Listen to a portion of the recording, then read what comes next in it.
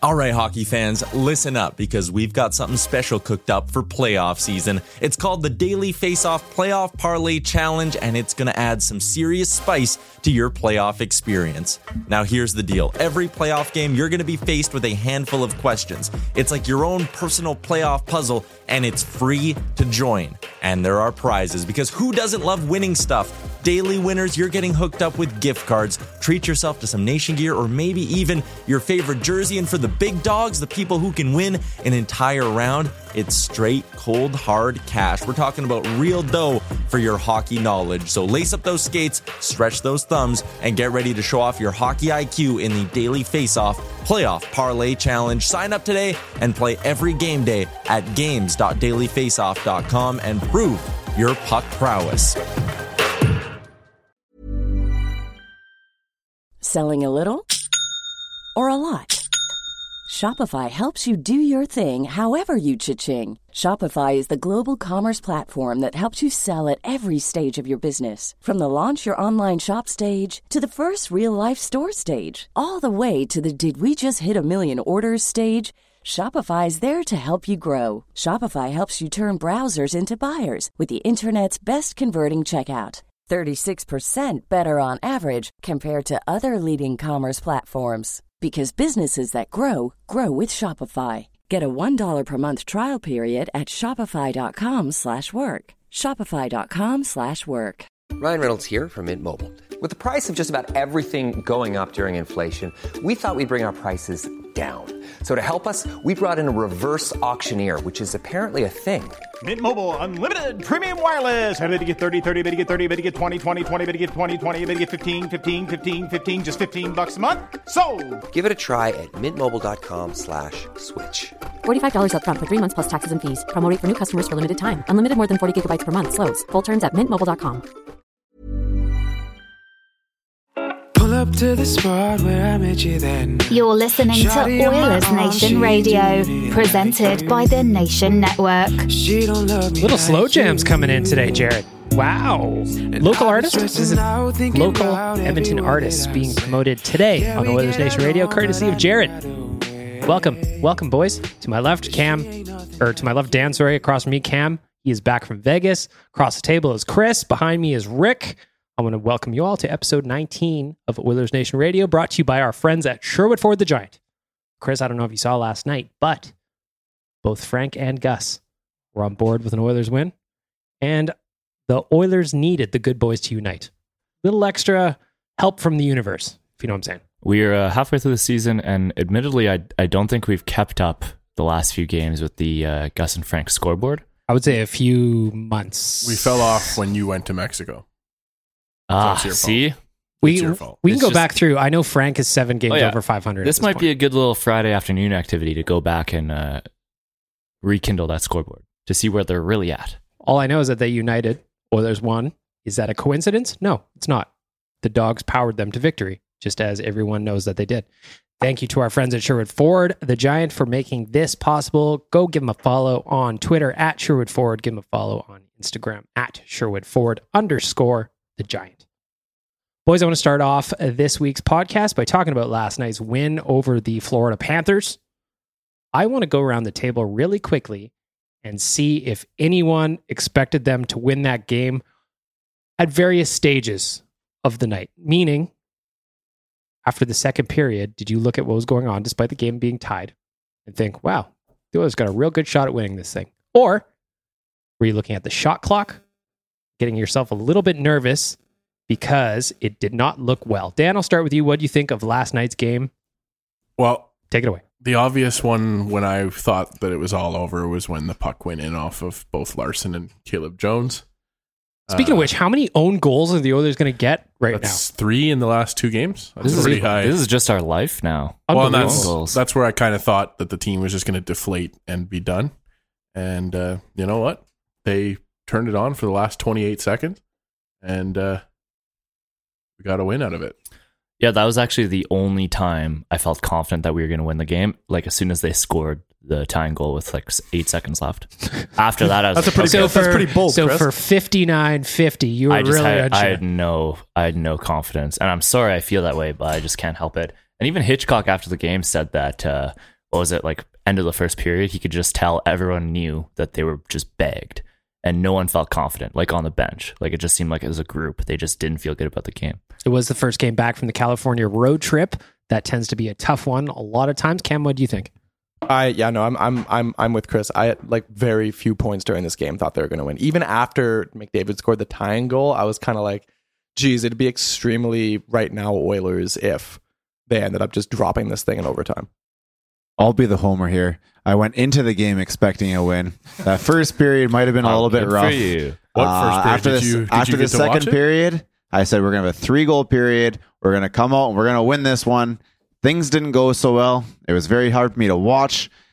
But when you got Connor, and you got Leon, and you've got Nuge out there, and you're playing a team like Florida, you're down by a goal, you always are still in the game. Whether it's 8 seconds left or 80 seconds left, it doesn't really matter. And then getting overtime, I always think we're going to win in overtime. So, oh yeah, as soon as we take it to extra time, I don't know what our percentage is, probably 80%. We're undefeated in the shootout.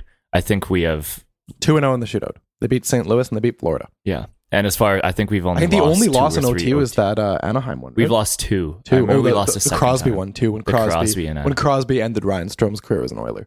I think after that goal was scored, that's when Chiarelli was like, "Holy fuck!"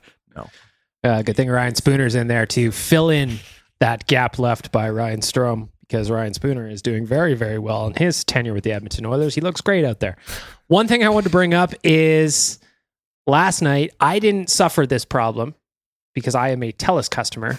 However, it seemed like folks that have Shaw as their provider were not having a very good time last night. I saw a lot of videos of what looked like a strobe light. I saw a lot of videos of people missing things entirely. It looked like your dial-up internet cut out midway through loading an image. Does anybody here have Shaw? I have Shaw, yeah. Did all of you guys? Satellite. Yeah. Yep. No, I bitch a lot about having TELUS, but they pulled through for us last night. Hey, nice, Chris. You and I, we just got a crystal clear. I was watching the first period at home, and it was bad. And then I went to the gym thinking, all right, like they'll have, I don't know, something else. So then I go on the treadmill, and it's just like, when you watch a game on a treadmill is already fucked. It was like that kind of fucked plus chopping in and out fucked. So it was like, I imagine what it's like watching the game on LSD. Yeah, it was horrible. I even tweeted out to, I think it's Shaw Help or something like that. And they gave me their sincerest apologies. And then I suggested, hey, well, why don't we just put it on a different channel? I believe there is something called Sportsnet Oilers. They said they can't do that. And then somehow at the end of the second period, they figured out how to do it. And I said, all right, we're good. I'm okay. I'm happy. Turn it over to 3:02. Turn that on. And about 8 minutes into the third period, that one shit out on us too. That's 2 games now in the last 2 or 3 weeks that Shaw's not really come through for us. Like, what is happening over there? I think I'm going to start looking for the phone number for Bill. Yeah. I'm starting to think that Peter Chiarelli was put in charge of Shaw's streams because the game was unwatchable.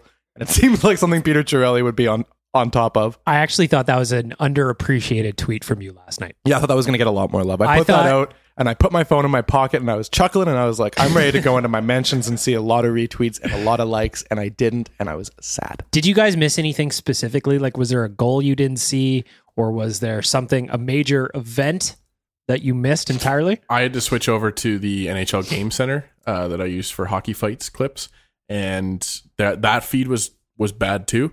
But I all out missed the Florida Panthers goal when the Oilers scored right afterwards. So I hit refresh on the feed and saw that the Panthers are up 1-0 and the Oilers were celebrating. So I was super confused as to what was going on. I had like at the very end, I see Florida with the puck behind the net, and I'm like, all right, this thing's over.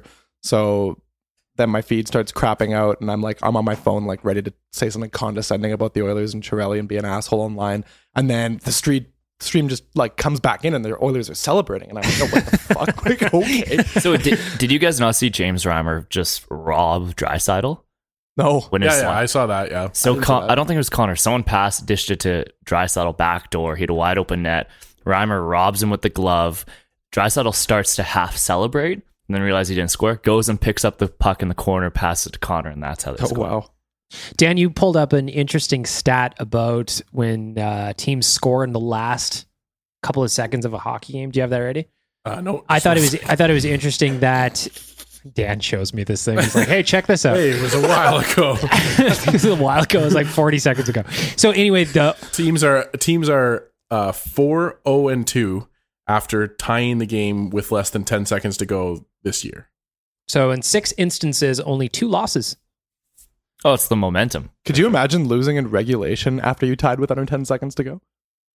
Oh, that'd be like amazing. 2 teams have lost in OT, but imagine scoring with like 9 seconds and the other team comes Didn't the Oilers do that like 3 years ago against the Coyotes? They tied it up with like a minute left to go, and then the Coyotes scored with like 10 seconds left to go.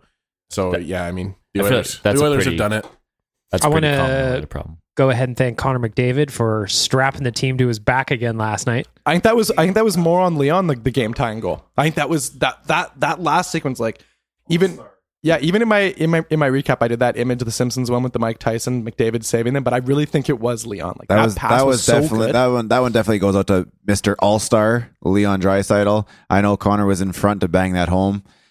But most of the guys on our team couldn't do that anyways. Exactly. But nobody else on the team can get open like McDavid. But that whole play came from that pass from Leon. He picked the puck up in the corner, got it out there, fed it through, probably sauced it over someone's stick, laid it flat. Connor put it home. That's why in the last minute against a team like that, patience we too. could always win a damn game. Arguably, though, if he had just put away the puck and not got robbed by Reimer, honestly, the way it would have been a pass from McDavid that set it up. Well, I mean, as Dan would say, Draisaitl right now should be in the AHL based on his play. He proved that last night with his game-tying pass. Yep. He bailed himself out, but he should have scored the goal, and he should be in the AHL. Exactly. I'm going to go ahead and thank both of those guys for making me delete about 500 words from the wrap-up last night. I was raging. I had a witty title locked in. I had a great Simpsons image for a loss. I was thinking about you. I got rid of it all. There's nothing worse than a late goal. I mean, you'll obviously take the win any day. Of course. But it's just Nothing a pain worse in than the a ass. late goal. Of course. I like boring, predictable games where you can just see what's going to happen. You finish the wrap up early. Yeah. I almost should have banked that last paragraph that I had written and just save it for another day. I can just sub in a different team name or something. You honestly should have just kept it and did the WordPress feature where you just put the line strike through the middle. Yeah, so everyone Dusty can did just that. read. Yeah, so everyone can read your angry content. Yeah, Dusty did that this morning in his article. Dusty was at the game. Just how on different ends of the spectrum we exist is either very good or very bad. There's nowhere in the middle. Yeah, I wish I could. I even wish I remember what the title I had was, but I was super salty last night. Rick mentioned it behind me. I want to move on now. Leon Draisaitl got voted to the All-Star game in the last man in vote. I'm going to go ahead and take most of the credit for that myself. I wrote an article on Tuesday at The Nation urging people to vote because it was last call. Chris, thoughts on Leon going to the All-Star game? I think that's cool. I think that's Leon's first time, going. Sure is. And he'll definitely keep Connor company. It'll be a lot more fun for McDavid. Being at the All-Star with his buddy and teammate, they'll light it up. His liney. His liney. Hockey lingo, man, is the worst. Dan is our resident Leon Draisaitl hater. What do you think about him going to the All-Star game? I kind of wanted to see Logan Couture there. I don't think that we have enough Sharks representation with only 3 of them going. Sharks the only team in the NHL with 3 representatives. Go ahead, Dan. I kind of wanted to see a 4th one there. That's Logan Couture was in. I honestly don't know why Joe Pavelski's going. Joe Pavelski has 26 goals. Yeah, he's on pace for almost. No, 50. I get that, but he's kind of shooting for the Cy Young as well. Logan Couture is producing more. So you're for the saying Sharks? maybe Alex Chiasson should be in the mix also? Yeah, why not? Why not? You know what I mean? Alex Chiasson is shooting at 80% right now. He could be in that game where they're shooting targets in the corners. I thought if there was an extra Sharks player going, they would try and force Joe Thornton in. I mean, he only has 20 points, 37 games, but he's still just legendary Shark Joe Thornton. You'd want him in the mix. Leon deserves to be there. He should be there. I'm not horribly surprised. I think he should have been there in the original selections. So yeah, no, this is just righting the ship, if you ask me. The thing with that is that no matter, as long as Connor McDavid is on the team, no other Oilers are going to go to the All-Star game unless he backs up. Except for this instance when there's another Oiler going. Or if we yeah, Sharks or are if we host the game. Sharks are hosting. Speaking of that, and if someone gets voted in, so that's why it's nice that Dry got voted in. This is the first time there are 2 Oilers at the All-Star game. Since 2001, they sent Doug Weight and Yanni Niedema. Wow, those are 2 classic Oilers. Shout out to Tyler Yaremchuk, who didn't know that this morning and got chirped hard for Does Tyler know anything? He admitted that Tyler he doesn't know a anything. lot about the Oilers before 2006, and apparently the text lines were lit up about it. So that is not a way to endear yourself to the people that text the radio. He was also 4 years old when Horkoff and Nienema went to the All-Star game. So Doug Waite. Or sorry, yeah. Noted Sean Horkoff comparable. Doug Waite. So one thing I'm actually excited about is since they changed the format to the 3-on-3 tournament, Connor and Liam together on the ice in a 3-on-3 tournament, add maybe Brent Burns on the back, Erik Karlsson. That's deadly. This could lure Erik Karlsson to Edmonton as a free agent. Yes. So you have Draisaitl and McDavid, Karlsson in the point, and he's going to be like, good gravy. This is how I want to spend the next 8 years of my career. And at he's going to sign here as a free agent at a discount. He's going to sign as a discount because he's a good guy. We're going to send him some mustache wax. Do they still win the like $1 million if they win the All-Star tournament? Yeah, I think so. Is that a thing still? Yeah. If I'm honest, Dan, I've been out of the All-Star mix for a little while now. I want to go ahead and thank I want them to go back to... Oh, sorry. No, I just want to say I want to go ahead and thank our friends at Sherwood Ford for taking us through these first 15 minutes of this podcast. I really appreciate you. However, we are still looking for not 1 or 2 or 3, but 7 1987 Ford Escort GTs. I like that old GMA was taking some heat on Twitter for keeping the Nation truck very dirty. Yes. Yeah. Yes, Graham has been driving the Nation truck since Jay is on a holiday right now. And our friends at Sherwood Ford the Giant, they saw a picture of it. A Nation reader posted it on social. The first thing they noticed, Chris, was how dirty Graham was keeping that truck. Which, I mean, part of me is like, well, it's wintertime in Edmonton. It's tough to keep anything clean. But part of me, man, when you're driving the Nation truck, you gotta keep that thing spotless. You gotta keep it sharp, Graham. If you're gonna drive that thing for another week or so, whenever Jay gets back, I'm not really sure. We're gonna need that fresh wash, maybe a trip to Bubbles, get it detailed inside too. He is in Australia, so he may never come back. He's actually in Hawaii now, I think. Oh, is he in Hawaii? Yeah. Oh, well, he had to split up. He had to split up the flight home, or else smart move. He just may not. The flight's too long. I'm telling you. But it didn't take Graham long to give the truck a quick wash. Post another picture online. Show the boys at Sherwood Ford that he keeps it spotless. So Graham told me that this is the 4th time he's had to wash the car or the truck since he got it. So 4 times in like a month. Yeah. I like to think of him in his driveway, with a nice warm bucket of suds, hand washing. Yeah. Some jean shorts, little crop top. I know it's cold, but Graham puts the effort in, keeps himself warm. Also, shout out to Graham from our earlier topic about the Shaw cable because he watched the entire game through the panelly strobe light and kept calling me to let me know that his cable was still not working. And I felt real bad for him, but unfortunately I was unable to provide any technical help. He called me last night. I had my phone charging and he called me. I missed his call last night too. And now it's nice to know that I just missed him complaining about the Shaw feed. Exactly. Sorry, Graham. Missed you, buddy. Enjoy paying that bill for the upcoming month. Friendly reminder to everybody that if you do see the Nation truck on the streets, snap a pic of it, post it online to Twitter, Facebook, Instagram, tag the Nation truck, tag Sherwood Ford, tag Oilers Nation, and get entered to win a $100 gas card.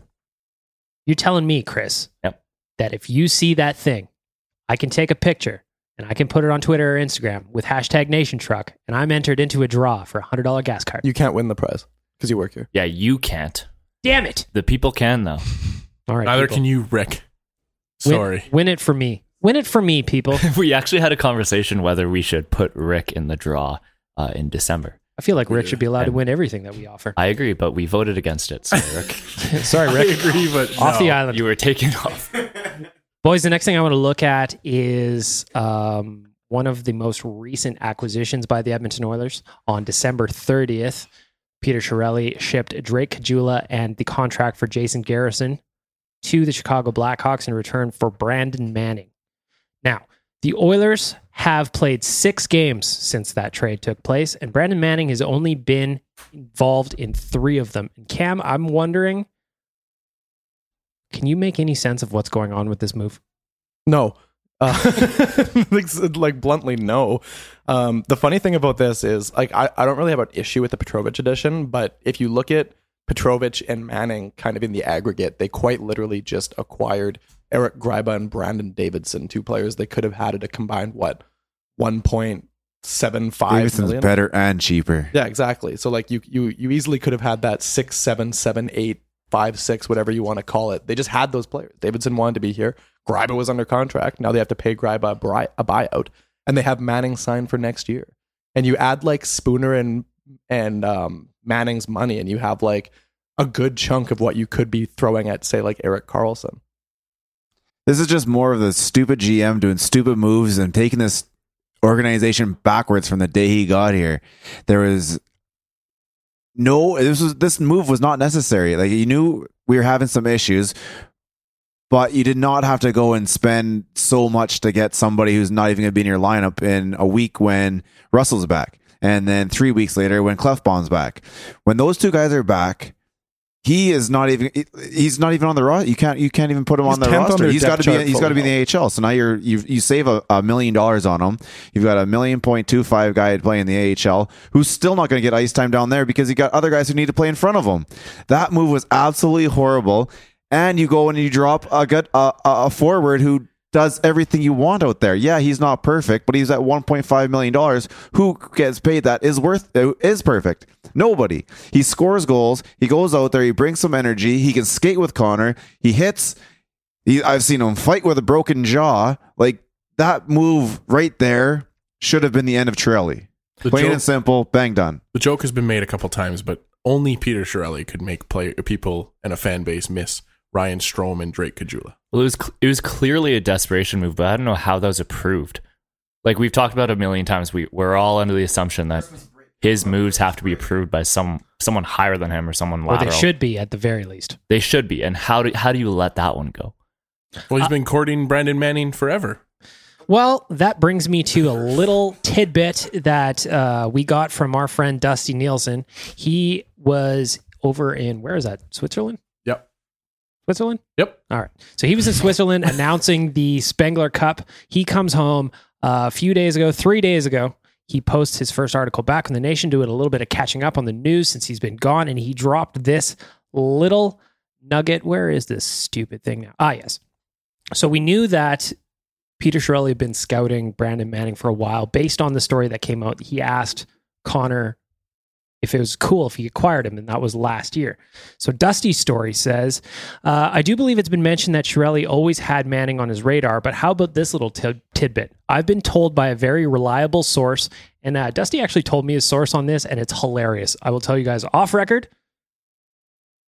but this info is rock solid. I've been told by a very reliable source that at one point over the last 2 years, Chiarelli actually had a deal in place to acquire Manning.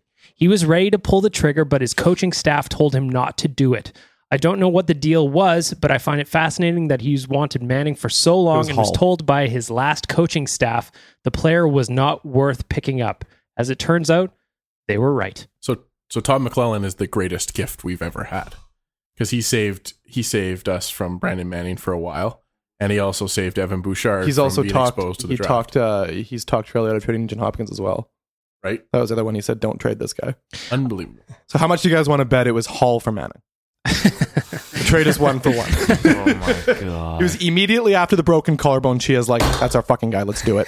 Hall for Manning. We're in. If we're trying to look at silver linings and trying to figure out the thought process behind it, is there anything when looking at Brandon Manning? I mean, I've got his numbers open here that leads you to believe why Chiarelli would want him so badly, Dan? Well, I've said it before. I think I said it last week on the podcast. The biggest silver lining is that he didn't sign him as a free agent for $4 million this offseason. So that's a huge thing. We're only paying him, what, $3 million for 2 more years? 2.25. Even worse. There is no point you go after a guy like him. You know what you have in your pipeline. As at that point, we already had too many left-handed defensemen as it was, especially guys in his skill category, if you will. The fact that he's been chasing him for so long, I'm scared. I wish we could sit here and think about who we could have been trading. Like, what trade did we make instead? You know I'm right. That's terrifying. No, you better not be right. That's honestly, I don't know. Like, this guy cannot be here any longer. Like, this organization is going backwards. We're going down a steep hill because of him. He's just pushing us. You cannot give him the trade deadline. You cannot. Trade deadline's in what, 6 weeks? Yeah. No. It's in I think they got like 17 games now until the trade deadline. So it's coming up at the end of February, whatever that is. But him dangling that first round pick, man, that's terrifying. Super terrifying. Now, I've got the buyout numbers in front of me. So let's just say that you want to buy out Brandon Manning in the summer. It'll cost you $916,000 next year, $666,000 the following year. They would save a little bit of money. Would that be the route you would go? Or do you think there will be anybody out there that could potentially take this disaster off our hands? Cam, heavy breathing over there. So the play now is if you just sack up, pull the trigger, and guillotine Chiarelli right now, fire him. There's a chance he catches on with a different organization and he acquires Brandon Manning. Like, when the Leafs let go of Sweet Lou Lamoriello, he ended up in New Jersey and they got rid of Matt Martin's contract. He also re-signed Leo Komarov. Yeah, he took Leo Komarov too. Sometimes, and I mean, I have nothing guys against Matt Martin, Leo Komarov, good glue guys, but that's just contracts the Leafs didn't want, and the Oilers don't want Spooner and Manning. Yep. And if you let Chiarelli go and say he goes back to Ottawa or something, maybe you can trade Manning for, I don't know, Marian Gaborik or some weird trade like that. Maybe we could trade Spooner to Peter Chiarelli's Manning and Spooner for Marian Gaborik. Let's make it happen. I'll fax it off to them.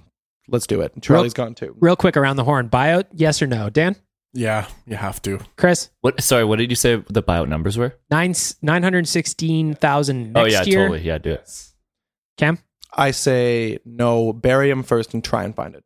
Try and find a suitor. If you have a really good new GM, maybe you can wave his magic wand. And Rick, I feel like I know your answer behind me, buddy. So I want to get back on a positive note. This week we did have some positive news. My boy, my star, my shining light, Ryan Nugent-Hopkins played his 500th game with the Oilers. Can you believe that? It is weird to believe because he was drafted first overall in 2011.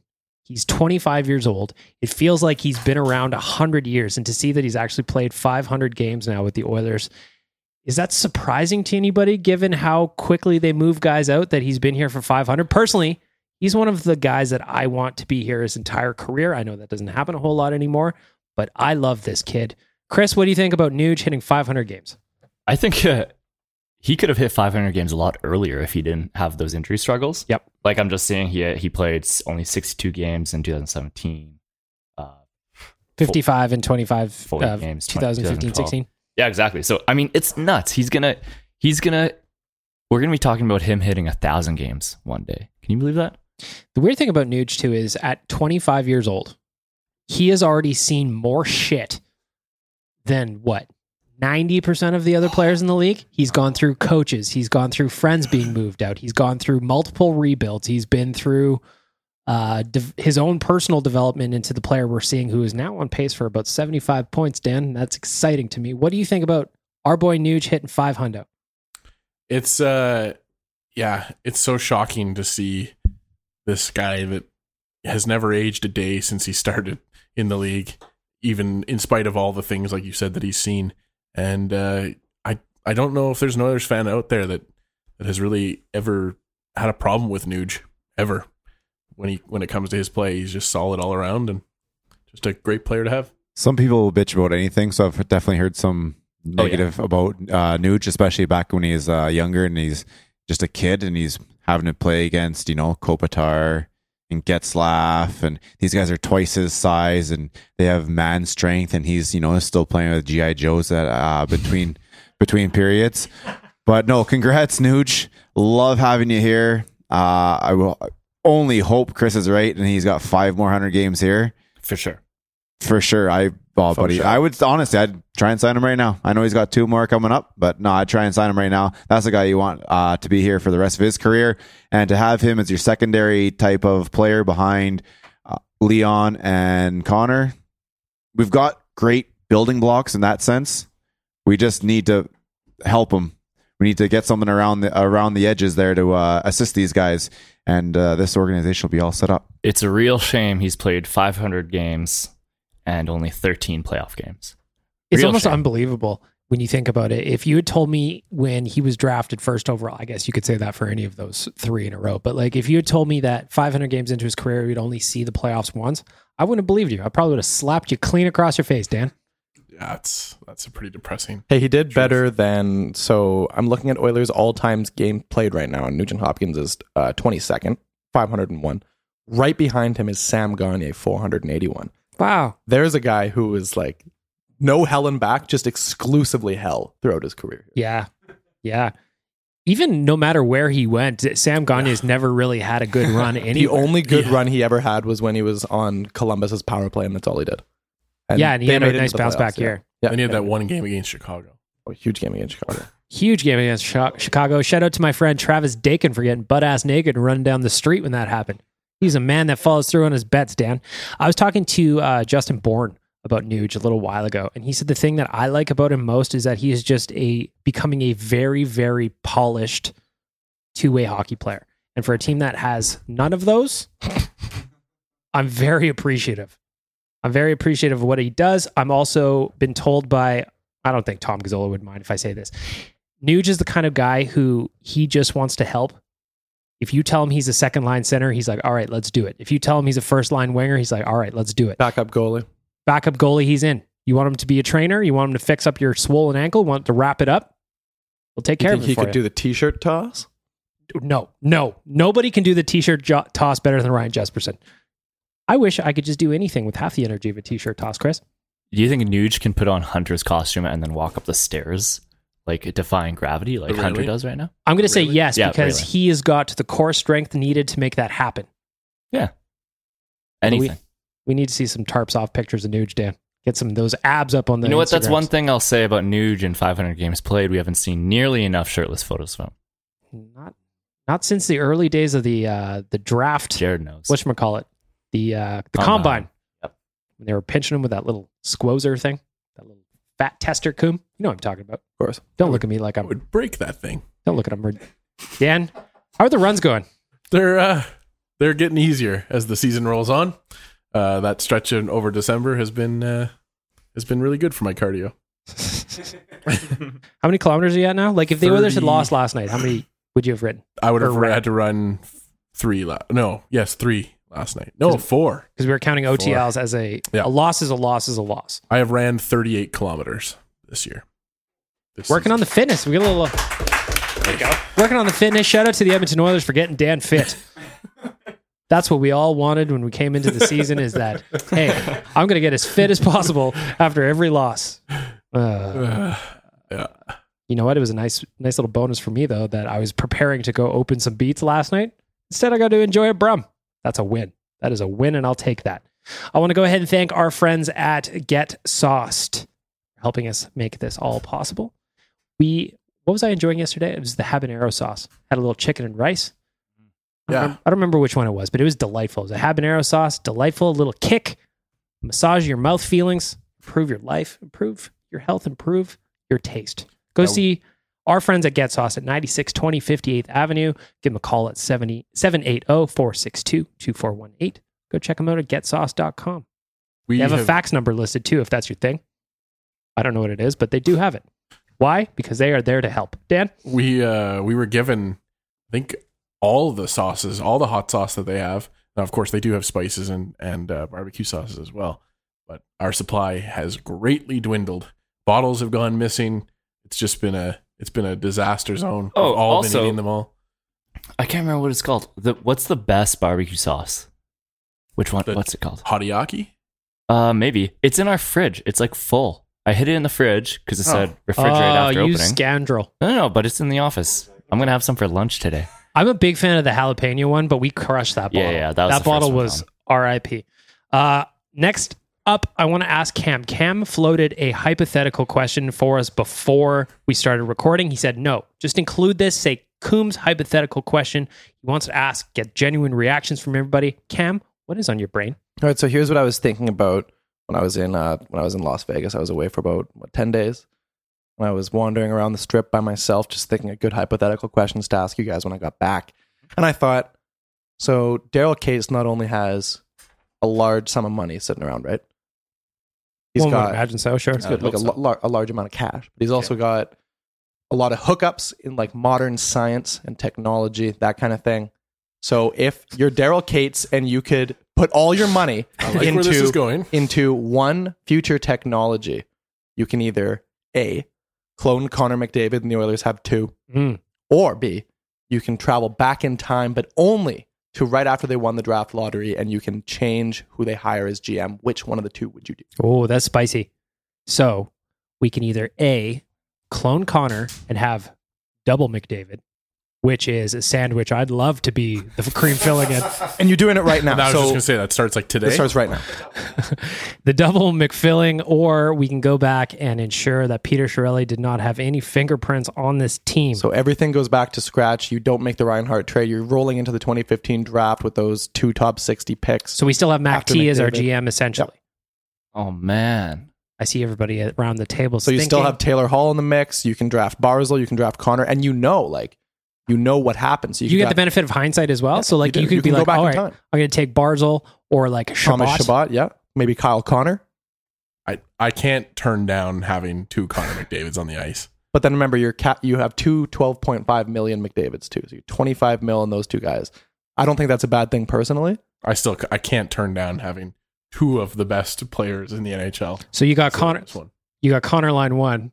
You got Connor 2 line 2. And you could on the power play have Connor and Connor fast And into like Connor. in a third period, just double shift both Connors. Chris, what are you thinking? Are you taking double Connor?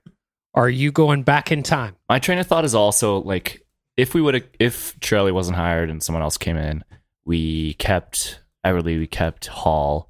We would have had to eventually get rid of one of those guys due to their salary cap. Do you? Yeah. I don't know if you do. Because then Lucic wouldn't be here, and arguably You don't sign Lucic. Because Hall and Eberle at 12 mil aren't that bad. Like you see Tyler Bozak made 5 mil in free agency, right? It's a good deal.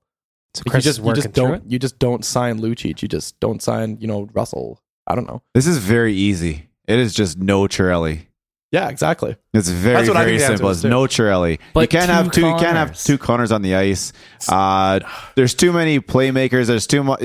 One guy needs the. It just wouldn't work. Can you imagine Plus, how effective you can 2 never Connor trust McDavid? I've watched a lot of television, and the clones, they always end up doing something weird. They take over some sort of shit. Something goes wrong. Which one gets I named can't captain? trust the clone. Exactly. Then you don't know which So- is which. One.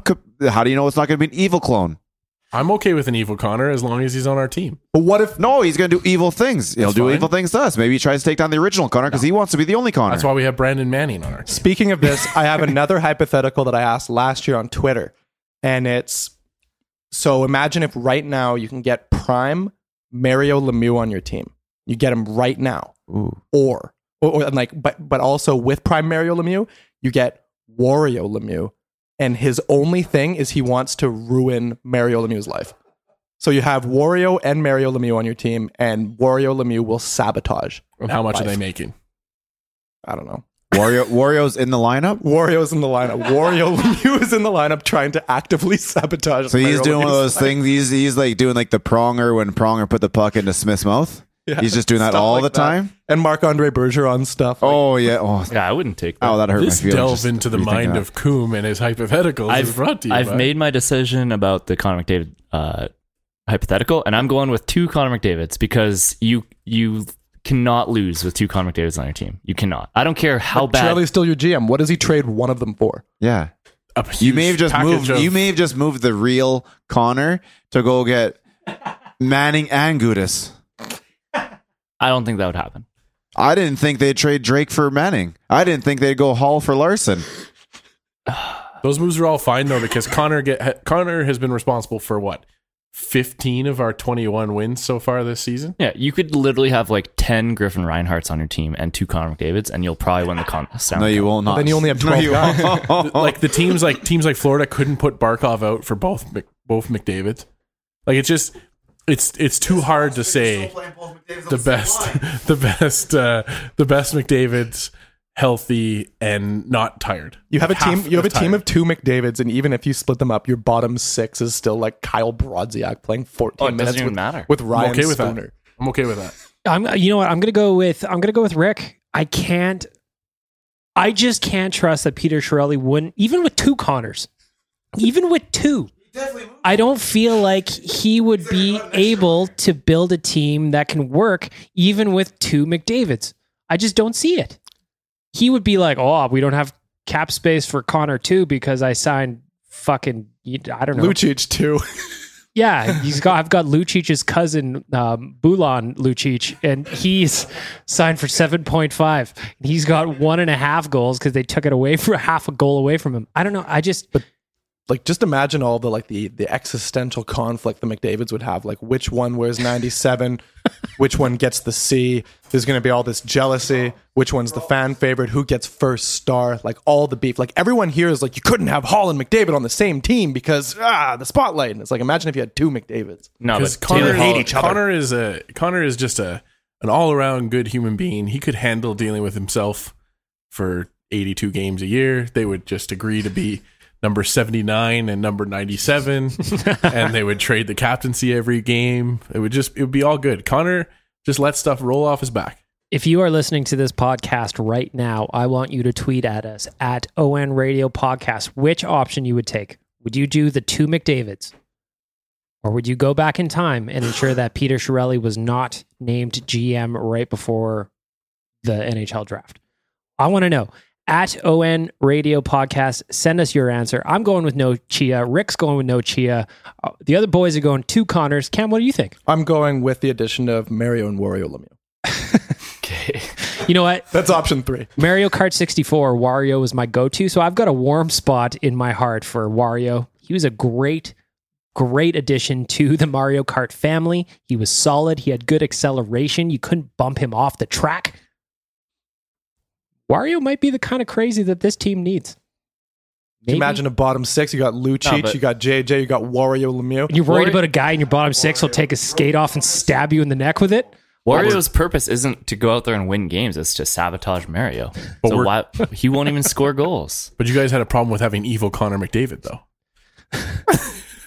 I didn't say that he was going to be evil Connor McDavid. Alternate Connor could be a saint. It was Rick that's got these ideas of evil robotic Connor too. I don't know. A lot of TV with all the I think Rick's watched a lot of Simpsons. It's like, but maybe you could have a situation where you got the two Connors, right? And then one of them goes into a machine, like in Family Matters. Yes. And then Stefan or Raquel comes out. It's like Connor McDuff or something like that, and he's all suave, and the two Connors get along, and they're dating different people, and they're just like, one's into art and the other one's into music, and then they're both like collaborating creatively, a mosaic of skills. And then they have like that jive so hard they retire from playing hockey and they go and start an artisan soda company. They go move to like southern Spain and start getting into like sculpting. Yeah, they start an artisan soda company called McSodas. Everybody enjoys their flavors. You can have lime and cherry, and that's pretty much it. But they are made with love. Handmade artisan sodas by McDavid 1 and Connor 2. Now, Dan, you had some 5-on-3. Back to real world. You had some 5-on-3 power play stats last night. I found it interesting that in the game against the Panthers, we saw only the second 5-on-3 opportunity for the Oilers all season. They had 31 seconds of 5-on-3 power play time. Dan, you pulled up some numbers. You tweeted her. What do you got? Yeah, so I made the joke that in the Oilers' defense, as bad as that 5-on-3 looked, that had only been their second 5-on-3 that I could remember in the last 2 years. And then I thought, maybe I should actually look this up. And oh boy, the stats do not look good for something. And I kind of wanted to find out what you guys thought the reason with this, what this would be, for what this would be. So the Oilers, over the last 2 seasons, have had 6 5-on-3s. That compares to a team like the Nashville Predators, who have had 29 5-on-3s. The Tampa Bay Lightning have had 23 5-on-3s. The Florida Panthers, who we played last night, have had 23 5-on-3s. Now, I did look in, and there is a couple teams that are low like us as well. The Flyers have had 6, and the Golden Knights have only had 8. So what do you guys think? So the Oilers are last for... They are, yeah, as far as I could see. It's hard to break down off NHL stats, but yeah. Well, first of all, the first thing I think of is it's hard to get a 5-on-3 power play when you're not even getting the initial call. Right? Yes, like if you're getting Connor hooked and hacked and slashed, like the stuff that gets missed or just ignored on him is crazy. So that's the first problem. You need to get the first penalty in. Now, second, if I'm being devil's advocate, I think they wouldn't get a 5-on-3 very often because they don't move around a whole lot on their power play. That doesn't really give the defending team much reason to chase and hook and hack and all that kind of stuff. I think the bigger problem is that they're not getting the initial one, first of all. Chris, I'm curious what you think because you're an actual referee, man. You're the one with the eyes, well, that kind of work. I noticed you holding up your laptop and squinting at things despite having glasses in your car that make you be able to see perfectly well. Chris, what do you think about this? They're driving glasses. I I really agree with your point about the Oilers' power play being bad the last 2 seasons, making it hard to draw a penalty on us when we have a penalty.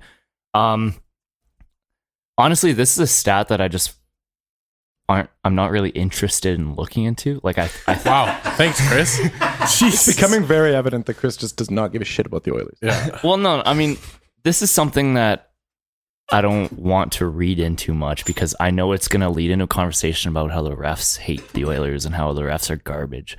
And it's just like a common theme on Twitter right now that I'm not really into and I'm kind of annoyed about. But they are, aren't they? Like a lot of the issues that we've been seeing that obviously get videoed or screenshotted are legit penalties. So totally, like the grab on Connor's hip yesterday night. Yeah, that should have been a call. The hit from behind on Connor that didn't get called. The Doughty elbow. Absolutely, the Doughty elbow. We could do this for a while. We could do this for a while, but at the same time, the Oilers are the only team I watch. I don't watch any other teams, so I don't know if it happens. That's fair. But I also said like the play on Pettersson, there should have been some sort of call there. Maybe they did get tied up and fell together. That's fine. But there's initial hook. Gaudreau's had his finger damn near chopped off. He was missing time. Like a lot of their best players in this league they're expected to go through a gauntlet. Whereas you go and watch like the NFL and watch what something is called for pass interference these days, and they're taken care of. Look what they do to the quarterbacks. Tom Brady, you can barely look at the guy without getting a flag. You gotta compare Connor to Tom Brady. Now, obviously, he hasn't got to all the fun stuff yet, but so where's all the stuff for him? Yeah, I'm just like, I want to hear their side of the story. Like I'm not all on staring right at him for the no, I know. Hit from behind. I'd love to hear what it exactly. is. There's but they're obviously hidden. Why are they hidden? And actually, the referees and the referee association and everyone who looks after that over the NHL are obviously aware of this commotion that the internet and the media are bringing. So they have discussed it. What are they talking about it? Like how do they feel about the situation? How have they not put out like just a statement to the world, like, hey guys, we know there's some things slipping through the cracks here. This is what we plan on doing. And I don't want to sit them and light up one individual ref as much as we'd like to see it. You can't do that as a company. But they have to come out and say, you know what, things aren't meeting our standards. Here's what we're going to do to change. Because otherwise, this is just getting out of control now. Does the NHL have the supervisor ref still as a part of their system? I would assume so. They have like a fourth referee that's sitting off. They have a group of just because I wonder why that guy isn't the guy that's brought out for the conversations to just explain why he would see it the way that his referee saw it. That to me that would be kind of the answer as to, I mean, like I think the reason that the referee association has never said anything is because they don't have to. They're not asked to by the league. The media isn't allowed to ask them the question, so they don't have to. I just don't understand how, what are we, say 2-3 lockouts ago, where everything got called. How did we go, and I think that was probably Crosby's rookie year or thereabouts. How did it go from anything on the hands, any holds, hand off the stick, that's a holding. How did it go from that to where we are now? This is the league not following their own rules. Fast forward a decade and it's just like, I know that was a penalty back in the early 2000s, but nowadays, I don't know. We want to get back to the clutching and holding of the 90s because it was great. Well, and there was also a focus back then too of trying to up the offense, and I think that that's something that. But wouldn't that make sense again now? Because we're still talking about it. We're still talking about goalies reducing the size of their fucking pads. We're talking about making the nets bigger. Yep. When you could do something so simple without changing the actual physics of the game, just call the penalties as they should be called, and that will increase scoring. It's like it's an entertainment league, and they want to make money by more action, more hits, and more and calling a penalty on every play because of a hook. They don't want to do that and shut the game down because it won't be as entertaining. But then you're getting more goals because power play goals are easier to get. So then you're seeing more scoring. Sorry, Rick, you were off mic there. Go ahead. The players will figure out afterwards. When we went through that whole little 15 minutes of, you can't put your stick here, there, anywhere, they started to correct themselves. Yeah, you have to, it's going to look bad for a little while, but every other sport has done it and figured it out. The players they're not going to sit there and just keep hacking and whacking and just say, oh, why you keep calling this? Eventually, they're going to stop doing it. And once you get to there, then your best players can flourish and everything's just going to become much better. Everyone wants to get away from this physical contact in this game anyways. This is only creating more of it. It's super funny to me, too, that in a league where now anybody with a computer and a little bit of sense can clip a video clip of every missed call like instantaneously, and the league is still kind of pretending like there's nothing wrong there. Cam, your thoughts? You've been sitting there quietly pondering the referees and the officiating in the National Hockey League. This is definitely what I'm pondering. I have been a little distracted because the Blue Jays just traded Russell Martin to the Los Angeles Dodgers. Oh, and how do you feel about that? Quick reaction. Well, the Los Angeles Dodgers are my National League team, so I'm happy. I'm sad to see Russell Martin go, but I'm ecstatic to see him potentially win a World Series in what will likely be the final year of his career. I assume there will be a write-up on this trade and more over at BlueJaysNation.com, Chris. I would expect it. That is the only place to get your Blue Jays news, BlueJaysNation.com. So I think what we've got here is a kind of like a split idea on what's going on with the reffing. I think it's shit. I like what Dan's doing on Oilers Nation's Twitter, where he's making a thread of all these weird missed calls. Is that you? So, okay, so I have a take on this. I think Dusty made a great point on Inside the Nation yesterday, or maybe on Monday. Anyways, about having the refs come out. It was Monday. A representative of the refs come out and like speak to like one media individual after the game, and just like have a one-on-one interview. I think if you did that, so Dan's point about making like clipping every missed call. So I think the bad thing about the refs coming out and speaking after every game is because the game moves so quick. And I think a lot of the times after the game, the refs will just have nothing else to say but like, we fucked up. Like, it was a mistake. We made a mistake. Everyone makes a mistake. And when Dan goes and clips every single mistake the refs make and doesn't clip every single correct call they make, like, yeah, of course you can find anything bad about the refs. But I think that ownership is saying, hey, I made a mistake would probably go a long way with calming the anger of I think if you well. did that after every game, it'll just get like repetitive, and then maybe everyone will come around and be like, oh, well, the refs make mistakes. But arguably, it inspires the referees to do better. Arguably, it inspires them when they're watching a guy get hit from behind directly to make a call. And it's some of the big ones. If something happened, in the heat of the moment, or something really fast happened in center ice, you didn't catch it, really, that's fine. But the things we're looking at is when the ref's standing right there staring at the guy as he puts Connor in from behind. Well, and it happened last year too. Like, he was standing on the blue line, and I think we were playing Nashville, and someone tripped him. He was staring right at him. Matt Benning got put in the boards, standing right there, looking right at him. Yeah, those ones are the ones that are the issue. There are some, I agree with you. Things are going to happen. It's a human error. That's fine. But these things, he's staring right at him, and I don't know any official who looks at that. If you just look at that little clip, everyone's going to call it. Yeah. So I don't see how they stand. How they do that and look at it and just don't call it. Like, they can't even sit there and go, I've called too many on them, because that doesn't happen either. Yeah. And then you have someone like Carey Fraser who's actually speaking out about it as well and saying that, I don't know what happened. The ref should have called this. So maybe, like, I don't know. I would love maybe every 25 games, or every 15 games, just have a representative of the officials like come out and give a press conference or something. Yeah. In my defense, I'm not just about that thread that I'm doing. I'm not clipping every. You don't have to defend yourself. Yeah. How dare you? Just, I'm not clipping every mistake that the referees make, but there is some egregious ones where it's just, or like Petrovic getting concussed because of a hit in the back of the numbers, like Connor being thrown into the boards from 5 feet away. Like, that's when you're in Pee Wee, you're taught, do not hit somebody from behind in that area. It's one of the most dangerous areas on the ice. Best player in the world. Chuck him into the boards head first. Why not? Ref Arguments brought to you, of course, by our friends at GetSauced. Go check them out at GetSauce.com and find a way to improve your life. I guarantee they will have a sauce or a seasoning or something that will inspire you to cook better, to drink better, to make your mouth happy. From the inside out, our friends at GetSauced are improving your life. Go check them out at 9620 58th Avenue or give them a call at 780-462-2418. Boys, we've got some very important recap work to do right now. As you know, if you're a listener of this podcast, we have been running the Milan Lucic goal draft over the past, when did we do that? About a month ago? Yeah. About a month. Yeah. Month-ish. Yeah, before Christmas. There was 44 games left. Looking at the the spreadsheet that we built for ourselves to know where all the games are, who has what. There was a lot of wrongs on our guest board, except for one of us. Fuck yeah. Couple of days ago, against the San Jose Sharks, Ryan Nugent-Hopkins feathered over a beautiful pass. Jesse Puljujarvi got it to Nuge. Jesse Puljujarvi, great board work. Gets it to Nuge. Feathers the pass over to Lucic. Drains it.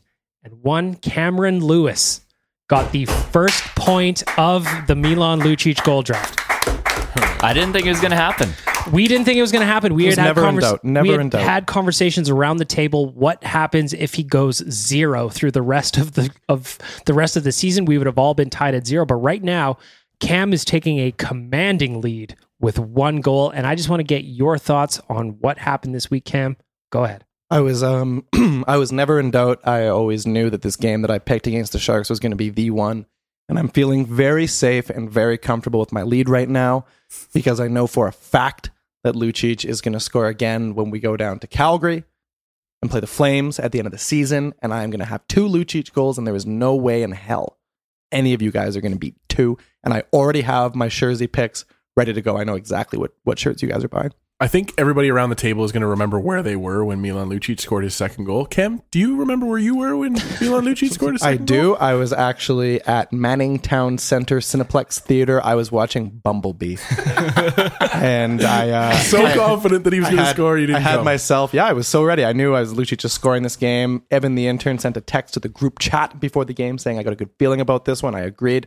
Went and watched Bumblebee. About 45 minutes in, I had an ADD fit, and I had to whip out my phone and look at it, and I had about 25,000 texts from you guys. I have a question about that. Did you, like, when your phone's in your pocket, did you have it on silent, or was it still vibrating? On silent, always on silent. Because I laughed so hard when we realized that you were at a movie and that you weren't watching. Yeah. And we were just like, oh, we should flood his phone, so by the time he checks, there's 6,000 messages. To me, I think the reaction on Twitter was one of the most entertaining parts of the goal. There was one part just like pure relief and happiness for the guy. And then that turned into the gallows humor again, where everybody starts making jokes. So like, what did you guys think when you finally saw him score his first in 42 games? Dan, go ahead. Well, I was doing the tweets for ON, and for me, it was like, I was just kind of half paying attention to the game at that point because we're getting pounded by the Sharks.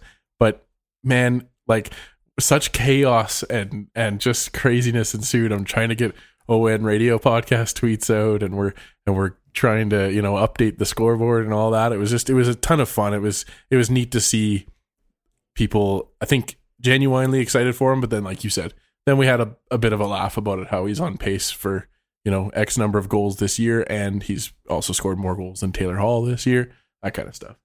He said it right. It's about fucking time. Honestly, you can't. There's nothing else after that. It's about fucking time. And we were getting killed. It's about fucking time. High five a couple guys, skate off the ice, and try not to. Then continue with his goal drought again. Like that's what happened last time he scored at the beginning of the season, and last season when he scored, he went on another goal drought. So I mean, it was cool, but we're just back to where we were before with him on another goal drought. When he scored in the season opener, we were at the brunch party. And I was just like, there you go, Luch. Big man's back. He's on his way to 20. Here we are on pace for what, like 3, 4? We're over halfway, so maybe 3. He was on pace for 82 goals a year. It was close. For a minute there, it was close. I just want to go ahead and salute Milan Lucic for finally ending this drought. I want to give a hearty congratulations to Cam for picking a game in which he scored. I felt like maybe last night, because I had last night's game against the Panthers, I thought maybe this was going to be one of those things where finally the drought gets broken and then he pops another quick one. He had a couple chances. He had a good deflection that was saved by Reimer, but the chances were there. Overall, I'm not overly concerned. I don't think Cam has us in the bag just yet because 80% of the games that I chose are in February. I've only had 2 games so far. So looking That's a at good ratio. The next little bit here, since you guys brought it up, Dan's got the game against Arizona on Saturday. Rick's out. Rick's got like 3 games left. Rick's so spread out. Unless Lucic blows up in this game against Vegas, Toronto, or I think this is Nashville, the one in the corner. Yeah. And I think it's a game over for Rick. In the next 2 weeks and change, Cam, you've got 3 games. In the next 4 weeks, you've got 4 games. So there's a lot of Cam coming up here in this next little bit. I'm curious to know what you guys that are listening think about the Milan Lucic goal draft. Do you think Cam can win this with 1 goal? Do you think that this is a reality that we're going to have to buy horrible jerseys that this strange bet has brought upon us? Are we going to have to do that with one goal? I want you to let us know. Chris said he has a big block of games there at the beginning of February, right through until the end of February. Chris has got pretty much every game in there. There's like 8 or something, yeah. So there's a lot of time left. There's still a lot of games to be played. However, the interesting part about it will be that he hasn't scored a whole lot. He's not getting a whole lot of shots. Where are we going to end up? If you just your gut feeling around the table real quick. Gut feeling, he's got 2 on the season. Where do you your games aside, where do you think he ends up at? I think he's probably going to have 2. I think we're going to have a tie. 1-1 tie. I think at the beginning, we were talking about this when we first started the Lucic goal draft. I think I said 4 goals total, and that's what I'm sticking with. Cam, where do you think right now you are our leader? I'm comfortable with my lead, not just because of this one, but because I'm so confident he's going to score in that last game that I think I'm going to get 2, and I really can't see any of you guys getting like 3. But I think he scores. I think he scores like 3 more goals the rest of the year. This is my bet. I'm guessing at the end of the season we've got a 3-way tie. He scores 2 more goals after the one he got this week. None of them land on Cam. The remaining 2 don't land on Cam, and we've got a 3-way tie that we have to figure out at the end of the season. That's what I'm figuring. Rick, you've been the most bullish on his production. What do you think for the rest of the year? He's going to finish the year with 6 to 7 goals. Write it down right now. 6 to 7 goals is where Milan Lucic finished at the end of the year. The scary thing is, where does he rank in goals scored on the team? Yeah, exactly. 6 to 7 goals, and I don't know where he sits right now. He's 6 to 7 goals, and it's going to be. Would that be like 5th or 6th on the team? And you also thought he was going to score a bunch in December, and you're wrong. So I'm not taking anything you said. It has to, as you shouldn't. It has to hurt you. It has to hurt you that you, like Bag Milk said, you gave him the most faith, the most hope, and he let you down and instead gave Coombe. That's okay. That's okay. Look, I cheer for the name on the front of the jersey. Oh, and the Oilers got 2 points out of that last night. If Cam gets a victory or a smiley face out of it, I'm okay with it. At the end of the day, as long as the Oilers are winning, then I'm fine with a big goose egg. There's two things that Rick loves: wins from the Oilers and smiles from Coombe. And who doesn't? Should we maybe start a reader goal draft at this point, or? Do we have to do so much misery? Okay, prop bet, side bet. Who scores more goals from the rest of the season? So Lucic has got 2, Reader's got 0. Who comes out ahead by the end of the season? I think Lucic will, because Lucic gets top 6 minutes, even though he doesn't deserve it. Reader does get chances, though. He's got the wheels. He was on overtime yesterday. I think Reader gets it. I think Reader is going to be playing with Draisaitl more now. We got Dan's got a Reader. Chris has got a Lucic. Yep. Cam? I'll put it this way. I think that Reader scores less goals for the 18-19 Oilers than Jason Garrison did. Ouch. And that is 1. Yeah, no, I'm on Lucic will outscore Reader this year. I don't think Reader may not even get any. That'd be amazing. I'm gonna say Tobias Reader, you're gonna win this, buddy. You're gonna come through for me. I think that Luch is gonna end with 4 and Reader's gonna end with 5. Put that in your pipe, Chris. That's a lot of goals for those players in the last half of the season. Enjoy that content. We are running out of time. We've got some Twitter questions. We'll hold it over for next week. Jared is giving me the high sign. One thing I want to end off with is I want to give a shout out to Mark Polivchuk. Because he went ahead, started Has Chiarelli Been Fired Yet.ca. Or Has Chiarelli Been Fired.ca. Go check that out. Give that guy some traffic. That is a hilarious thing to do. He spent a couple of shekels, get a domain, start a little counter on there. Has Chiarelli Been Fired.ca. Shout out to Mark Polivchuk and everybody that sent that to me. Next week, we're going to look back at some preseason predictions. Dan has a present for the office. We're going to go back to Twitter. We got a lot to get to. Jared's playing us out. Thank you very much to Sherwood Ford the Giant and Get Sauce for making it all possible. Have a great weekend, everybody. Shout out Damien. Best wishes. I think I'm dreaming, but I don't sleep at night. No matter who I'm seeing, if it ain't you, girl, it don't feel right. Can we pick it up? Ever catch yourself eating the same flavorless dinner 3 days in a row? Dreaming of something better? Well, HelloFresh is your guilt-free dream come true, baby. It's me, Keke Palmer. Let's wake up those taste buds with hot, juicy pecan-crusted chicken or garlic butter shrimp scampi. Hello Fresh. Stop dreaming of all the delicious possibilities and dig in at HelloFresh.com. Let's get this dinner party started. Hey, it's Paige DeSorbo from Giggly Squad. High quality fashion without the price tag. Say hello to Quince.